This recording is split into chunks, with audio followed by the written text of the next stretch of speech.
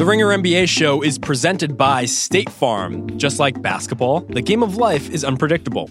Talk to a State Farm agent and get a teammate who could help you navigate the unexpected and help you handle whatever life throws your way. Last night, the Heat got an unexpected outcome. Jonathan Tjarks, who we'll talk to today, asked us to watch the Miami Heat because of how well they've been playing. They were 5-1 going into last night's game against the Denver Nuggets.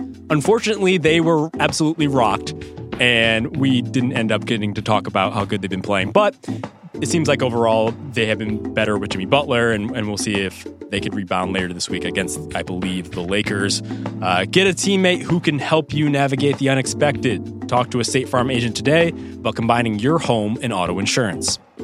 And now, group chat.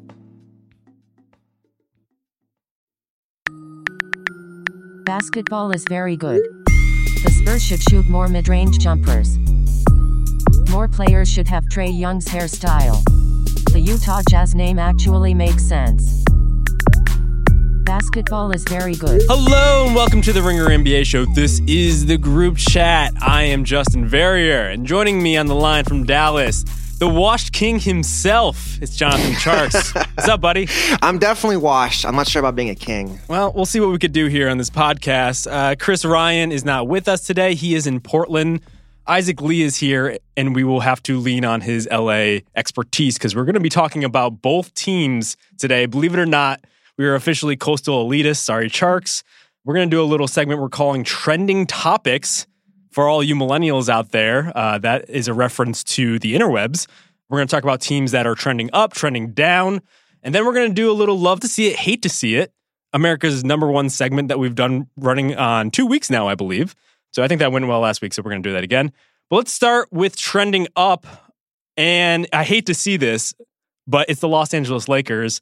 The last time we talked about the Lakers, we were pretty much bagging on them after their opening night loss to the Clippers and expecting them to lose. I believe we ended up at 5-10 in their early season schedule. Oh my gosh, did we say that? Oof. Yeah, well, you didn't, so that's good for you. Oh, thank you. Thanks for clarifying that. Yeah, I think we just assumed, given their lack of depth, given LeBron's age, everything we'd seen from them last season, that the regular season would be a slog. They'd be a good playoff team, but it'd be hard to string together wins. They have won literally every single game since that point. They are 6-1, which is first in the Western Conference. They are 14th on offense, but second on defense, which is the big surprise here. They have the second best net rating in the NBA as well. Tjarks, they were just in Dallas a little while ago. Did you manage to catch that game? And if so, what did you see? I actually missed that one, but okay, what did you see on anyway? TV. It was the Luka versus LeBron show. It was incredible. It was two guys. I think LeBron was the oldest triple-double ever, and Luka was like the youngest, or some combination of stats. I forget exactly what it was. Yeah, it's funny. So I watched that game, and I haven't really moved my body in several months because of the start of the NBA season, so I tried to escape to the gym. And what ended up happening was the game just kept getting more and more interesting to the point where I was literally just walking on the treadmill for, I think, upwards of an hour as the guy next to me was just like hooping and hollering the entire time. So that was fun. It's a real cool Friday night experience. Don't use basketball as an excuse. You just don't work out anymore. That's also true. My CrossFit era has unfortunately ended prematurely. So I think the big questions here, obviously this is working. The defense is working. We'll get to that in a little bit. But my first question is about LeBron. 3 straight triple-doubles, which is why he sent out that tweet last night where he quote tweeted the Lakers account saying he had that many triple doubles, and he put washed king with the little like shushy emoji, and I believe there might have been a crown is there as well. Tjarks, what are you seeing from LeBron? Does he seem like he's aging gracefully into maybe this back end of his career? Yeah, I mean, I think he's really figuring out his game as he gets older. I was looking at the numbers. He's right now in the 100th percentile as a post-up scorer. And that's something that you wrote about pretty recently, right? He has to play more bully ball. He's just using his size. He's a really smart player. I mean, they're spreading the floor for him. I think to me, what stands out watching them is just like what happened to LeBron taking a step back. Like LeBron is still doing LeBron stuff. So he's number 2 in the league in touches per game. He's averaging 35 minutes per game. He's straight of 32. It just feels like LeBron's just kind of boss hogging the ball as always and doing his thing. And it doesn't seem as much of a handover of power between him and AD. Yeah, it's definitely a different LeBron. even physically. Obviously, he's been bigger for a little while now. He was last year, but there's something about him where he has this look, and perhaps this is me just projecting onto him as a fellow 30-something man, but just like he's bigger and it seems like it's tough to lose that weight. He just seems to be like ballooning a little bit more, and so like he is a 4 now. Like at the very least, perhaps even like a 5 if the right lineups would present themselves in this Lakers lineup, even though they're just so stacked at the 5 that it probably wouldn't happen. But he also is like, he's taking what we used to say about Chris Paul approach, where he's very deferential early, but he still has that ability to just really turn it on. And in that Mavs game specifically, it seemed like he saw Luka kind of taking the reins and was like, no, actually, I'm going to stop this right now. Yeah, that's my concern with LeBron really is like, can he take a step back? Like, can it be Anthony Davis's team, or is this always going to be LeBron's team? Well, that's a great question, because it does feel like from the jump, and we said this before when in the midst of being pessimistic about the Lakers, it did feel like LeBron had conceded and was willing to give over the reins to AD. And I think that's really worked for them. You could definitely see on the court how they're always interacting. It just seems like they have very good chemistry. AD, there was that clip of him like making fun of LeBron for his hairline at a certain point. It just seems like them together really works. AD has been playing well. He obviously had that 40-20 game the other night. And I think the big thing is right now, the defense is working. And if you have Anthony Davis engaged on offense, and this has always been the case, especially earlier in his career, when he's engaged on offense, he's going to bring it on defense. And I think that's where LeBron's his presence pays off for them. So here's my concern, though. So if you look at the numbers, LeBron is actually having a career high in assists at 11, and AD is passing less than he did in New Orleans. So my concern is like AD's being more of the finisher, LeBron's the playmaker. And is LeBron going to hold up for 70 games playing this way? He got hurt last year with that soft tissue injury at Christmas Day. And I feel like they're relying so much on LeBron. He's doing so much right now. I mean, this is the NBA. It's the cliche. It's a marathon, not a sprint. Like, can LeBron play this way for 9 months? That's the issue to me, really, right now. Yeah, you always worry perhaps this is the inverse of what we've seen from LeBron lately, just since he's decided to kind of coast early on and then turn it up as the playoffs come on. Perhaps like now we're just worried that he's giving too much too early. I guess we won't really know. Kyle Kuzma has come back and he played well last night. He helped rally the bench along with Quinn Cook in order to bring them back against the Bulls in order to get that 6th straight win. I don't know. I think that's probably why they're so concerned about defense. And they talked about this in the preseason, that they want to be a defensive team and yada, yada, yada. I guess going forward, another concern I have, though, is just how long they're going to be able to buy minutes with a traditional 5 on the floor next to Anthony Davis. Dwight Howard has pretty much become one of the best backup centers in the league. Yeah, and like they could steal minutes from JaVale McGee. But I think there's almost like this tacit acknowledgement from everybody, including like just fans and the team, that AD at the 5 is their most dangerous approach. They just can't go to it often because they don't have the wings to support it. Yeah, and I wonder too, because the star power is so great. Against most of the league, LeBron and AD is enough. You can kind of have a lot of like, not maximize the rest of the roster. But against the Clippers, against, the Sixers, the Bucks, those elite teams you're going to see in May and June, at that point, do all those missing pieces come into play? Can you count on it, KC, to keep this up? Quinn Cook is playing really well right now. Can you count on that? I don't know. Right. Quinn Cook is playing well. You get some good Caruso minutes. KCP is actually shooting particularly well, and that's notable considering how poorly he started and just how tumultuous his tenure has been with the Lakers ever since pretty much being gifted salary after salary from the Lakers organization because of his relationship with Clutch. I don't know, though. Like, Rondo is going to come back at a certain point, and like I am silently just worried that might actually throw off what they have, that Rondo tends to dominate the ball and will definitely kill your defense at certain times. And they don't really have the assets unless someone is particularly interested in Kyle Kuzma to make a trade. So they really do need to make this work. And I don't know. I think the worries that we came into the season about this team still exist despite how well things are going. Well, it's going to have to be the buyout market. So in February and March, they're going to have to hope Iguodala doesn't get traded, that he gets bought out. And they probably got to find maybe a little more shooting, another ball handler. Like, I think they probably need 2 more pieces.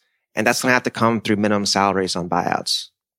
Yeah, it's a bummer too, because if they had just the ability to trade one more draft pick, I wonder like what a Kyle Lowry would look like on this team when it's LeBron, Kyle Lowry, Danny Green, and AD as your four, and you just fill in that fifth spot. That's just like, that's a team that I think would give the Clippers a run for their money. I mean, you can only trade like 30 draft picks, right? At a certain point. You got to stop dealing. Right, unfortunately. The only other thing I have here is just Anthony Davis. I know they talked about this on the Mitch match yesterday, but my guy, just stop saying things. He was in Chicago the past 2 days, I believe, and at a certain point, somebody asked him about playing in Chicago, and he gave a very coy response where he's just like, honestly, it's nothing like playing at home. I don't know. I mean, I'm a free agent next year. We'll see. It's just...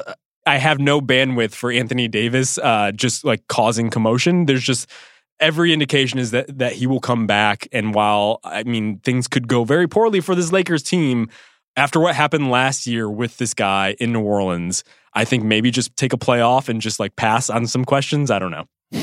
You are the AD whisperer. Is he just trying to be funny? What's your take on that?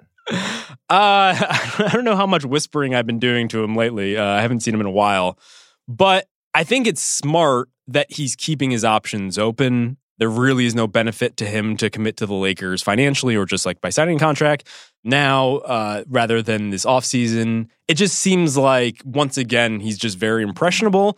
And not only in the approach he's taking with this next contract and just like trying to apply pressure to the organization, which is the LeBron tactic, and he's very much following in LeBron's footsteps, but he tends to say things that people want to hear. And so I could see him in a crowd of Chicagoans. He's back home. He's getting his favorite pizza after the game, as Dave McMiniman took a photo of. And I could just see him wanting to cater to the crowd and just want to get like cheers or whatever. Yeah, it's tough, man. I mean, Chicago in November and December. I mean, you're living in LA, you're going to do that? I don't know, man. It's cold up there. Right. He does have Chicago, I believe, tattooed on his right arm. I could see a situation where if the Bulls were feisty and they had the right environment for him, he would think about it. But I also think he's really kind of enjoying this Lakers run, not only just because they're doing better, but he's in the spotlight. And that's something that he's always wanted. He's always played well, but I think he's really bristled at the fact that he doesn't get the recognition that he deserves. I mean, the whole thing with Rich Paul making those kind of snide remarks at Giannis, and also that Anthony Davis wanted, more recognition from Nike when Giannis was getting his own signature shoe. And you could definitely see him playing up to it. There was a Nike commercial where he's just like talking about like his life in Chicago, yada, yada. And I don't know. It just seems like he's carrying himself differently. And I think that's another product of his relationship with LeBron. I mean, he is getting talked about on group chat, so things looking up for AD. I guess before we get out of here, though, you see that Ruffles ad he did? Oh my God. Yes, I was sending that to everybody I know. What's up with your guy? So Tjarks is referring to AD wearing a sleeping mask and I think like a neck pillow that you bring on a flight. And in a locker, he had ruffles that glowed in the dark because apparently he's afraid of the dark. Was that it? Am I remembering this? That's correct. They said that. I didn't know what to make of that. So that was news to me. I was a little struck because the Ruffles flavor, I forgot what it was, also seemed kind of gross. But on the other hand, as someone who's often like eating snacks on the couch, I get it. Like, it's dark. You can't really see what snack you're picking from the bag. You want to know like the size or just like how much you're putting into your mouth at a certain time. So I actually applaud the ingenuity of our friend Anthony here. I guess let's just say if you're getting Ruffles ads, there's still work to do before you're really a superstar, a celebrity anyways. Right. This is an upgrade, though, from some of his past advertisements, including one when he was in New Orleans and he was doing an ad for H&R Block, and they did not mention the fact that he is one of the best shot blockers in the NBA. Doesn't that say it all? His two biggest ads are H&R Block and Ruffles. Like, what charisma. The Ruffles flavor, by the way, is just cheddar and sour cream. So it's not all that disgusting. I don't really mess with sour cream. What? Yeah. We got to have a talk about this afterwards. Or cottage cheese. I don't mess with any of the dips. Justin, what? I know. You guys have to kick me off the pod now. All right, let's move along here. I'm trying to make a snack joke, but I can't make it the transition. So we're just going to go to the Portland Trail Blazers. They are a team that is down. They are way down. They just got obliterated by the Warriors G League team on national TV, in which our guy, Eric Paschall. Am I pronouncing that right? Paschall? Pascal. All right. That guy looked like the ghost of Kevin Durant. Villanova, great. Villanova, yes. He and Omari Spellman are just carrying on the proud tradition of Jay Wright. It's not going great for the Blazers. They are 18th in net rating now. It just seems like the front court issues that we all expected them to have only been compounded. Hassan Whiteside has missed a game. Pau Gasol hasn't played at all yet. And the big one, obviously, Zach Collins will now miss 4 months with a left labrum surgery. He dislocated that. So, Tjarks, things are not working for the Blazers right now. How concerned are you? I love that it's obviously Zach Collins. My guy is moving up in the world, and I think his value will be seen even more now that he's out. So I was at the game where he got hurt in Dallas, and you could just see the team, like, because he hurt his shoulder, and it was obvious right away it was a big injury. And they were just like, oh my goodness. There was just a very deflated moment because he's such an important part of their team. He's their starting power forward. He closed games at the 5 with them. He was their best shooting big man, their best all-around big man. He had the best net rating on their team. And without him, it's just really, really thin up front. They have no two-way players. They have no size, not even very much shooting. It's just, without Collins, it's just Dame and CJ jacking shots. And that's just only going to take you so far if you're not playing any defense. And to me, the number that stands out, so over the last 3 years, their defense has gone from number 8 in the league to number 16 to number 23 this season. And that's just not going to get it done. Yeah, it's kind of a familiar thing here where it seems like the offense is there, that they've been able to cobble together enough with Dame and CJ and playing a little bit of small ball with Rodney Hood there. Anthony Tolliver is getting minutes, and he's obviously going to help you stretch the floor a little bit. But the drop-off from Hassan Whiteside to just virtually anybody else in this front court is just staggering, to the point where I believe Mario Hezonja is like spotting at the 5 at certain times in small ball lineups. He's playing a lot of 4 for sure. Like, if they're playing Scala Bissier a lot, I mean, it's really, they're down to seeds and stems out there. And I get it. Their hands were tied this offseason. They were up against the luxury tax and everything else. And Whiteside seemed like, to me, enough of a stopgap in order to wait out until Jusuf Nurkic comes. But we're at the kind of the darkest timeline here, where a lot of the guys that they just needed on the floor have gotten hurt. And so they've been exposed there. And I think the biggest problem I saw was they were just completely listless against the Warriors. And that's just not what you expect from a team that was just all guile and bravado in last year's playoffs. I don't know what's happened, but perhaps it's a malaise. Maybe it's just like they've done this regular season routine so much before, but it just doesn't seem like there's enough of a spark to overcome a lot of just the functional issues. Well, they've also lost Aminu and Harkless. Mm-hmm. And those guys were limited offensive players, but they gave you a defensive floor because they're, 6'8", 6'9", switchable, compete, aggressive players. Without them out there, it's just a really undersized team. And if you have like good defensive players on Dame and CJ, you're going to be at least somewhat good because those guys are scoring enough points. But now it's just all offense, very little defense. Team is just not very balanced. And I think they'll have to make a trade, to me, is my guess, looking at that roster right now.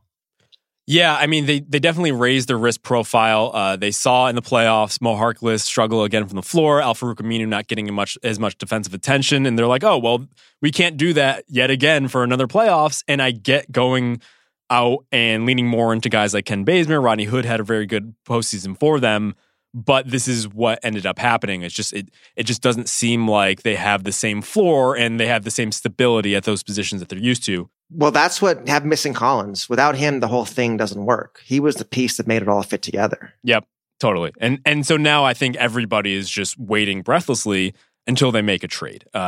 So we named a few guys here. I would say the first tier of guys that I would start looking at are obviously some of these superstar 4s who have either fallen out of favor or just their teams just don't have much of a trajectory here this season. Gallo, Kevin Love, Blake Griffin. Which of these 3 guys is the most appealing to you? Oh, it's tough. First off, all those guys are really injury prone, right? So like if you sell out for one of those guys and they get hurt, then you're really cooked. That's the tough part for me because I think all 3 make them so much better on offense. I think Blake's the best player, but how are his knees these days, He's not even playing right now. Yep, he hasn't played this season. Kevin Love is obviously, he seems Portland like he's back. Yeah, he's a Portland guy. I think I was listening to Brian Windhorst the other day, and I think there is kind of a mixed relationship with going back there, but it sounds like, according to Brian, that Love is more open to doing so. The problem there is injuries, 1, and 2, the contract. I believe he has 4 more years on his deal, so you're not just committing to Kevin Love for right now, but you are committing to him as part of your core, and I'm just not sure how he's going to age.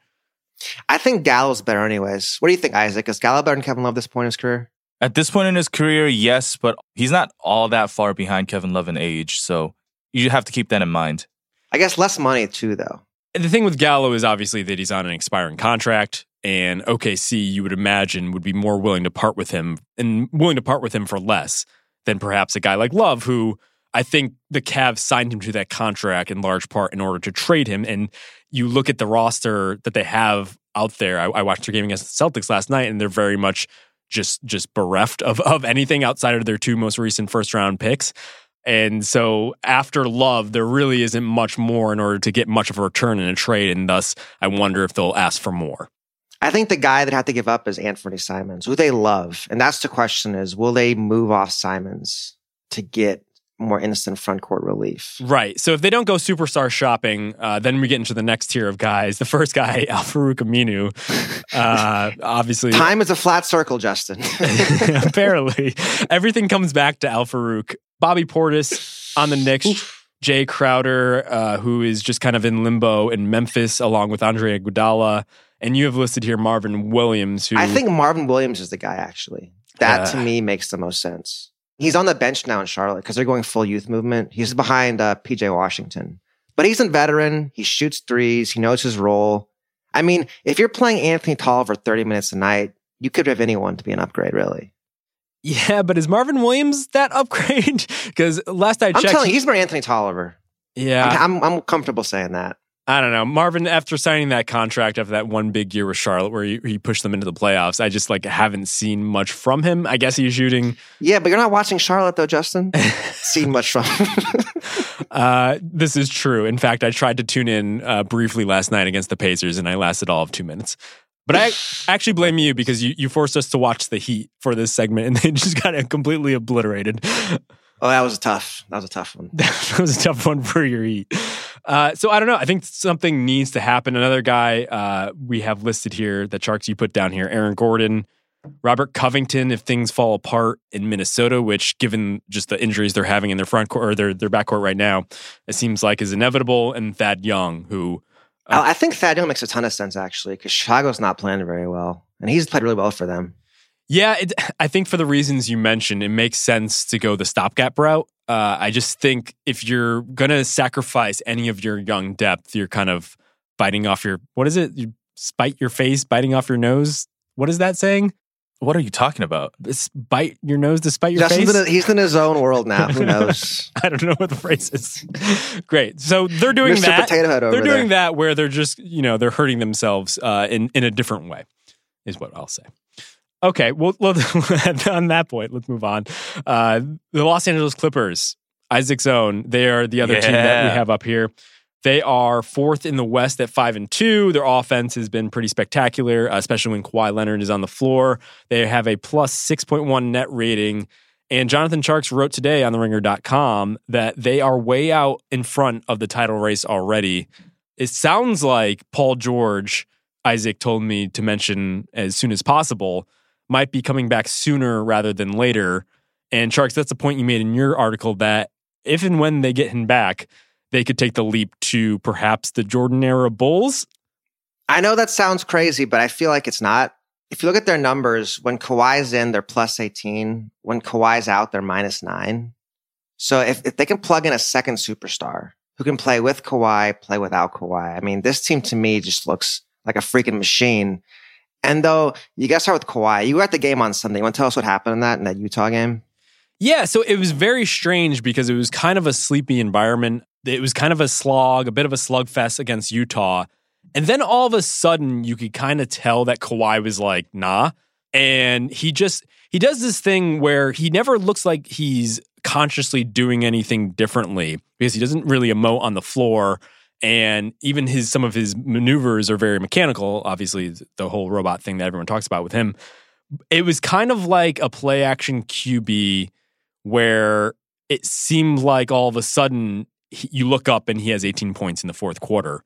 And I think that's the big thing with him. Whenever he wants to dominate, it seems like he can. Yeah, I mean, he's in the 98th percentile of isolation scores. It just feels like he's at that point now. With KD out, I think he's probably the best scorer in the league. Like, he just scores at will these days. There's just nothing you can do about it. Like, he gets to his spots. He's so big and strong, such a good shooter. It's just like, all right, he's going to score unless you double team him. And now he's a better passer too. Like, to me, for Kawhi to be this good, that's where I think it starts with the Bulls comparison. Like, Doc called Kawhi MJ like after the game on Sunday. And it's not crazy the way he's playing right now. Yeah, and it's funny because Kawhi obviously did this last postseason, but it almost feels like the Clippers have an even better context for him now. And this is something you wrote about as well. It's just, you look around the court and there are just shooters and defenders everywhere. Yeah, so this floor is always space for Kawhi, and he's always playing with 4 good defenders. And it's allowed him to almost like simplify his game. He has a usage rate of 40, which is James Harden-like, and he's shooting more than ever his entire career. Because he's like, I'm going to maximize my time on the floor. If I get the ball, it's going up. That's what stood out to me too, looking at his numbers. So he only touches the ball 65 times per game. So a comparison, Harden's at 84, Luka's at 104. So Kawhi's touching it almost half as often, but he's scoring more because he gets the ball, it's going up instantly. There's no wasted motion, 2 dribbles, shot, boom. I mean, like, it's a cliche, but he really is a machine at this point. Yeah, I mean, one of the big concerns I had going into the season with the Clippers, and it was a minor one, it was just they just didn't have the ball handlers that you would like. But that hasn't been an issue because whenever Kawhi wants the ball, they just give it to him and he just dominates. It's really just startling. And then when Paul George comes back, they'll obviously have another player to do so. And another thing you mentioned was just like Lou Williams has been kind of the one sore spot on defense, but he's playing more there and they're probably going to him more simply because they don't have George. Yeah, he's a second scorer right now. Yeah. And when Paul George comes back, then you can have either Kawhi in or Paul George in. And then I think you can pick and choose Lou a little more carefully because, okay, this thing can attack him on defense, take him out right now.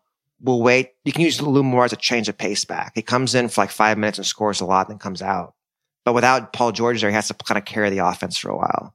And to me, like, you look at George and Kawhi, that combination of players, like 6'7", 6'8", they can both shoot it, they can both handle, they can both defend, they can both pass. It's tough, man. That is a really, really, like, you compare them to even the other great wing combos, right? So you had D Wade and LeBron, like iffy shooters.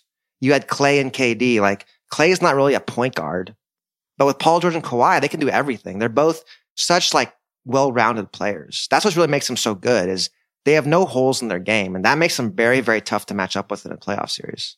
Yeah. My only concern is just the load management. Kawhi is sitting out tonight's Bucks game. And that's pretty heartbreaking, missing Kawhi versus Giannis. I know. That really is a bummer. Tjarks wrote going into the season how Kawhi and Giannis are the next LeBron and KD. So this is particularly heartbreaking for him. Yeah, I think the Suns game, which was their first loss after those 2 big wins against the Lakers and the Warriors, I think that was the kind of the reality check for me. Not that they lost to a team like the Suns, who actually has acquitted itself well. The Suns have been pretty feisty these days, but they couldn't really go to Kawhi in crunch time as much as they wanted because they were like being more stringent about his minutes load. I think they're keeping him around like the 30-minute mark. And that's what's going to happen. If he's not going to sit out, he's going to sit out games, but they're also going to have to be cautious with him. So until Paul George comes back, it just seems like they probably will punt some wins that they otherwise would have. See, to circle it back, if I was the Lakers, this is how I would treat LeBron. I would, like, what's the point in pressing him this far, this early in the season? I'd be resting him a lot, you know. I know LeBron has like great doctors and great trainers, and he really is in peak physical condition and blah, blah, blah. But if I'm Lakers, like, LeBron's a priceless asset. Like, the Clippers are not going to waste Kawhi in November. They're going to make sure he's going to be ready for May and June. If I'm the Lakers, that's what I'd be worrying about. Because ultimately, if you're the Lakers, right, you know you got to go through the Clippers. And you know if the Clippers have home court advantage, it doesn't matter, right? It's a Staples Center. It's going to be your home court no matter what. Yeah, I mean, it comes back to the main distinction between the two LA franchises, which the Lakers have 2 phenomenal players, whereas the Clippers have just 2 phenomenal players plus an entire roster perfectly suited to what they do. I mean, you don't have a Trez and Lou just waiting on the bench in order to spot LeBron. And that is probably the main difference in this season. I do wonder, even if we get to the playoffs, some of those minutes where they're obviously going to have to sit LeBron or AD for a certain amount of time, and that's when the Clippers' advantage will just start to show. But you think the Lakers at this point are their biggest competition, the Clippers? I think so. I mean, we'll talk about the Rockets in a second, but I really feel like I thought coming into the year the LA teams were the best 2 teams in the conference, and nothing that's happened so far has changed my mind about that. Wow. I can't believe you're still on the Rockets bandwagon. We should pivot there because that's as good of a tease as we're going to get. Did I say that? Okay, we're going to take a quick break, and we're going to come back and talk about the Rockets and do some love to see it, hate to see it. Today's episode of the Ringer NBA show Group Chat is brought to you by FanDuel. There are always more ways to win on FanDuel Sportsbook, and it's easy to get your winnings when you want them. With FanDuel Sportsbook's cash-out feature, you could end your bet early and claim your cash with the push of a button. Plus, FanDuel's fast payouts mean you can get your winnings in your pocket in as little as 24 hours. Money lines, spreads, totals, parlays, props, teasers, and more. FanDuel Sportsbook has tons of bet types available every single day. Plus, they always offer unique betting promos to spice up game day, like boosted odds, score bonuses, and parlay insurance.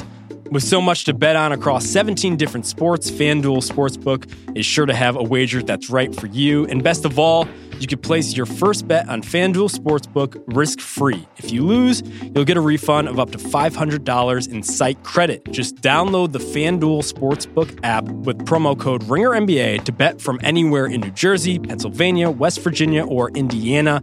If you lose your first bet within 7 days of signing up, FanDuel Sportsbook will give you a refund of up to $500 in site credit. That's promo code RINGERNBA, RINGERNBA. 21 plus and present in New Jersey, Pennsylvania, West Virginia, or Indiana. First online wager only. Site credit expires in 14 days. Cash out not available in all markets. Terms apply. Gambling problem? Call 1-800-GAMBLER or in West Virginia, visit www.1800gambler.net or in Indiana, call 1-800-9-WITH-IT. And now back to Group Chat. All right, we're back. It's Tjarks. Justin, Isaac is here. We kept him kind of away from the Clippers. Yeah, in the you last didn't segment. throw to me. Do you have any lingering thoughts? Well, you guys ended the segment talking about the Lakers, which is very offensive. We were talking your team up so much. What are you even going to say? Like, we were being so positive anyways. I was thinking this the other day, like, this is really bad for my personal brand because my personal brand has been one of misery and of nothing's ever going to work out.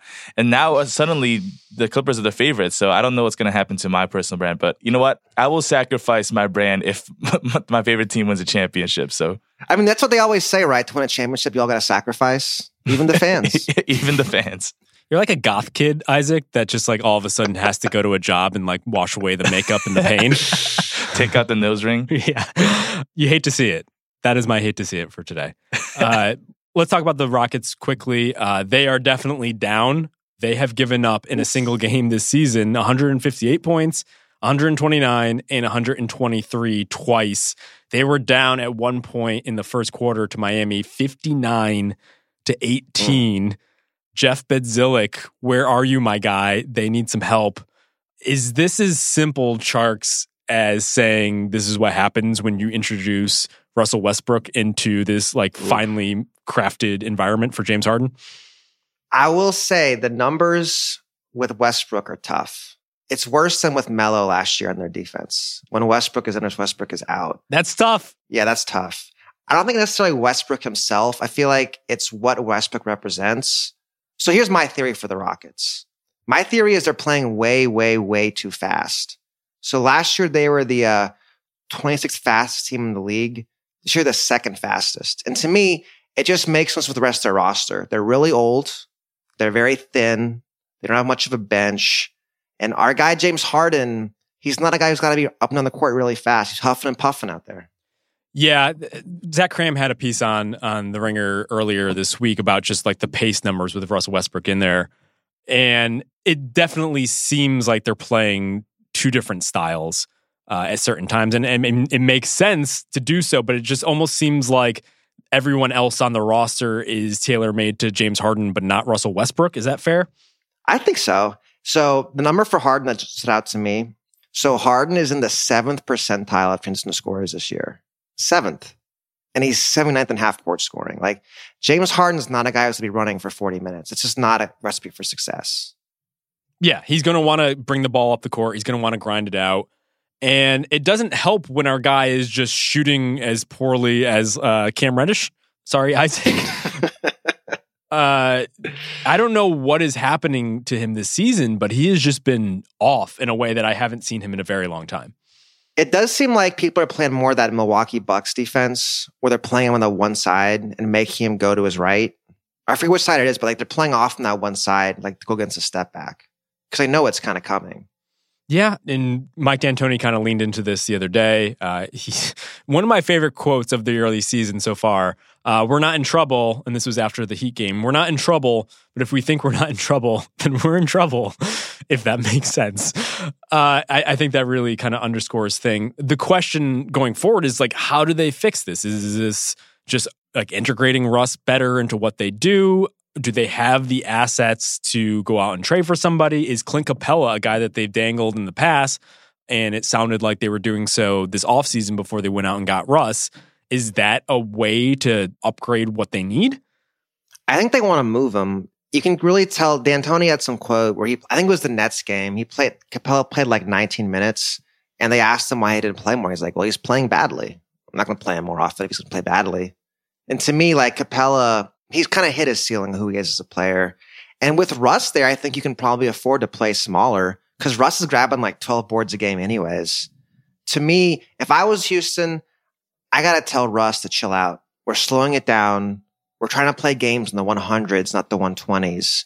Because to me, like with their roster, if you look at up and down the roster, they're not crazy talented. They've got to slow the game down, let Harden win games for them playing one-on-one. And to me, I would use Russ more as like a screener. That's a lot of Russ Harden pick and rolls. That to me is the way to use Russ in the offense where he doesn't have the ball and where he's making the defense guard him off the ball. Is like, and I think that's the thing is like, will Russ sacrifice? Can they tell Russ anything? I have no idea. So you want to turn Russell Westbrook into Aaron Baines? Yes. I mean, it's something to try. It's a different idea. He's getting closer and closer to a man bun, although he seems like he's going the other way where his like braids are coming over his face in little like tassels. Yeah, I think it makes sense in theory, but then that introduces the main question, which is like, what coach could ever ask Russ to do that? It has to be James Harden. He has to like not be passive aggressive and he needs to be the leader of this team. He needs to tell Russ, it's my team. We're playing my style. All this stuff about, we're going to mix styles. No, it's James Harden's team. Russ has got to get in line. Like, Russ, your style doesn't work. Y'all lost in Oklahoma City. If you're going to play on my team, you got to play my way. But that's not really Harden's style either. Harden's more of like a passive-aggressive guy where, okay, do what you want, see if it works. But we're watching it now and it's not working. Yeah. And I've definitely seen Russ kind of lean into that identity more, that kind of like hustle player that he probably needs to be. I remember against the Nets once he just like completely ran back on defense and swatted a shot. And I was like, oh, there's Russ kind of in the Ben Simmons mode where Ben Simmons is now, where he's just engaged on defense and he's using just his physicality and his just elite athleticism in order to make an impact there.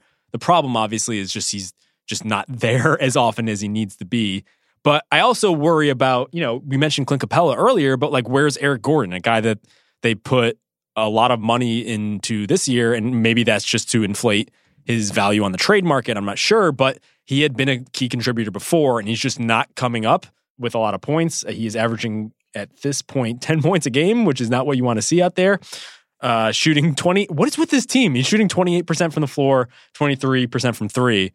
So here's my theory with that too, with Gordon. It's because it's all threes. It's a streakier shot. I think Houston's above 50% on threes this year in terms of number of field goals attempted. It's more than half threes. So if you take that many threes, you're going to be streakier, right? That's just the nature of the shot. And I do wonder if that's a trickle-down effect of Russ, right? If Russ is handling the ball, then perhaps more shots you're getting are on kickouts and you're trying to space. And I think in general, like if Russ is handling the ball, you're creating more possessions. But this is not a team that needs to have more possessions. They're not that talented. Like, they're really relying on Ben McLemore, who's like, saved his career maybe, but, don't be pushing Ben McLemore too far. Reel that in. That is definitely the sneaky issue of this team, where I think everyone expected given the depth that they accumulated over last season, since they rolled over a lot of those guys, the Austin Rivers, the Eric Gordons, the Daniel House, a favorite on this podcast, that they would be fine there. It seems like the Blazers, they are precariously thin at certain spots. Yeah, that's their entire team. That's like 6 guys. Right. Thabo Sefolosha is getting minutes. And once again, if He's PJ huge Tucker, minutes. If PJ Tucker misses time, I worry very much for this team. Oh, yeah. They'd be falling apart completely without PJ Tucker. He has silently been just like one of the most important players of the past like 3 years. He's a rock, man. He closed games at the 5 a lot now. Like they'll bench Capella, play PJ at the 5 at like 6'4". It's crazy, man. Yeah. It's funny to say, but PJ Tucker in a certain way is kind of like defined an era of basketball. Is that too much? He's their second most valuable player. I'll say that. Exactly. Yeah. Harden's allowed to be what he is because PJ Tucker does so much on the defensive end. Here, you know what he is? He's a new age like Charles Oakley, just like a bruiser. He's like the enforcer in that team. I love it. All right, well, let's wrap this up here. We're gonna go to America's number one segment. It's called Love to See Number It. one. Love to see it, hate to see it. We're gonna start off by listing some things that we enjoyed in the NBA this week. Tjarks, what is your first love to see it? I'm sticking on brand. Malcolm Brogdon, all-star point guard. Yeah. I mean, the Pacers not been fun to watch, but he's killing it, man. He's number 5 in the league in touches per game. He's holding the ball the whole game. 24 points, 9 assists, 50% shooting. And yeah, they don't have Oladipo. They don't have Miles Turner. They don't have Sabonis. Malcolm Brogdon is winning games for them. My guy is killing it. Best backcourt in the league, Brogdon, Oladipo. Do you think Brogdon is going to win MVP this year?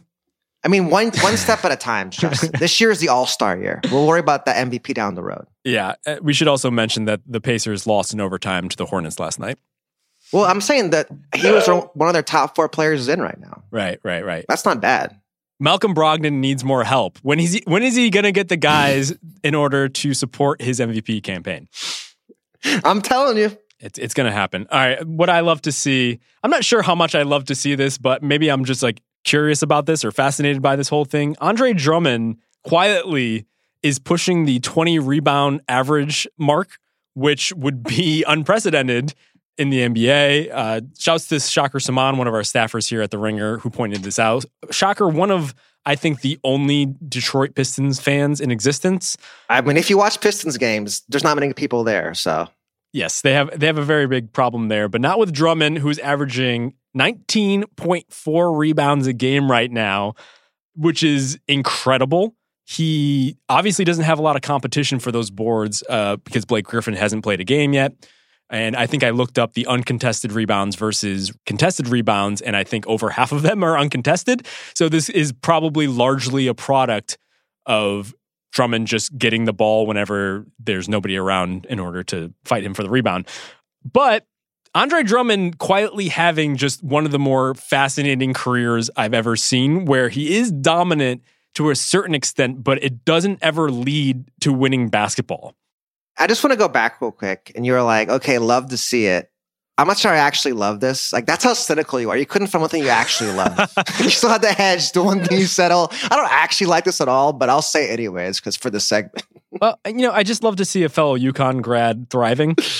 I love to see that. I guess I don't love to see Andre Drummond playing, and particularly just mopping up statistics for a very bad Detroit Pistons team. He went coast to coast the other day. I was impressed. I was like, whoa, Drummond's like, I'll bring it up myself. I didn't see that coming. Yeah, there was a game against the Wizards, which I watched a little of the other day, in which they were just completely barren at point guard because Blake Griffin isn't there. Tim Frazier's been hurt. Derrick Rose. Hey, Reggie Jackson. Out. Yeah, Reggie Jackson's out for a couple weeks now. And it was basically like Luke Kennard and Andre Drummond orchestrating offense. It was a sight to behold. I'll say that. So I love to see that sort of, kind of, maybe not.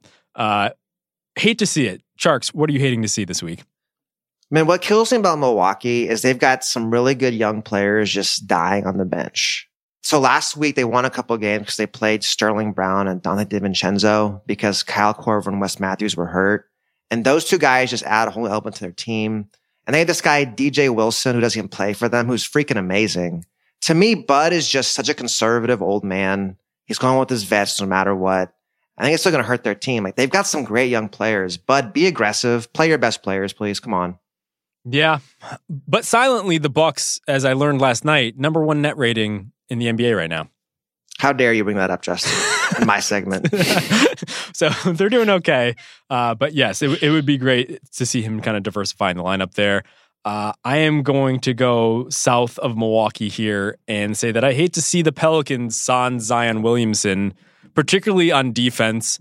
The Pelicans have dealt with a lot of injuries thus far. Derek Favors has been banged up. Drew Holiday's been banged up. Obviously, Zion as well. And while the Brandon Ingram show has just been pretty fun to watch, he had a career-high 40 the other night, it just hasn't been going well overall for the team, particularly on defense. I think they're 1-6 overall. They brought in Jeff Bedzillic late of the Houston Rockets, and they replaced Darren Erman with him. And once again, it just doesn't seem like an Alvin Gentry coach team can really put together much there. And while, yes, once again, Alvin is faced with a bunch of injuries, which is he's faced throughout his tenure in New Orleans, some of the lineup combinations they're working with don't make a lot of sense to me. And I'm wondering if this thing gets out of hand, whether or not he will be the guy they blame. My theory is, going back to the pace discussion, it's they just play too fast to play defense. It's really, really hard to play defense when you play that many possessions. I think you just get run down. I think the score gets inflated. People start running. It gets a little sloppier, the game. And it's just hard to lock down defensively. You're going to play at the fastest pace in the league every single year. That's my theory anyways. Yeah, and that's a great point. I mean, obviously, they're going to thrive on offense. That's always been Alvin's kind of approach there. And they are, in their defense, also trying to work in some of these younger guys who are still trying to figure things out. Nickeil Alexander-Walker being the prime example of that. Nico Melli, a guy who just... they're working in Julie Okafor an awful lot. Right. And I don't know if he counts as a younger guy. Right. I mean, Okafor has been starting for them. I guess I'm just a little disappointed because guys like the Lakers crew, Ingram, Ball, Hart, they really shouldn't be in that category where they're still developing. I mean, these guys are in for Lonzo year 3 and Josh Hart and Ingram's pretty much really in the year right before he gets I think those guys are let's get our stats. Whatever. We're here to get stats down, get a contract. Right. I think they see those contracts coming up. Got to get those counting stats up and get that money. Right. And that's what you worry about with a team that's playing this poorly. All right, let's wrap it there. We will be back next week to talk about all of the goodness in the NBA. Chris will be back with us. Until then, for Tjarks, Isaac, I am Justin. We will see you next time. Basketball is very good.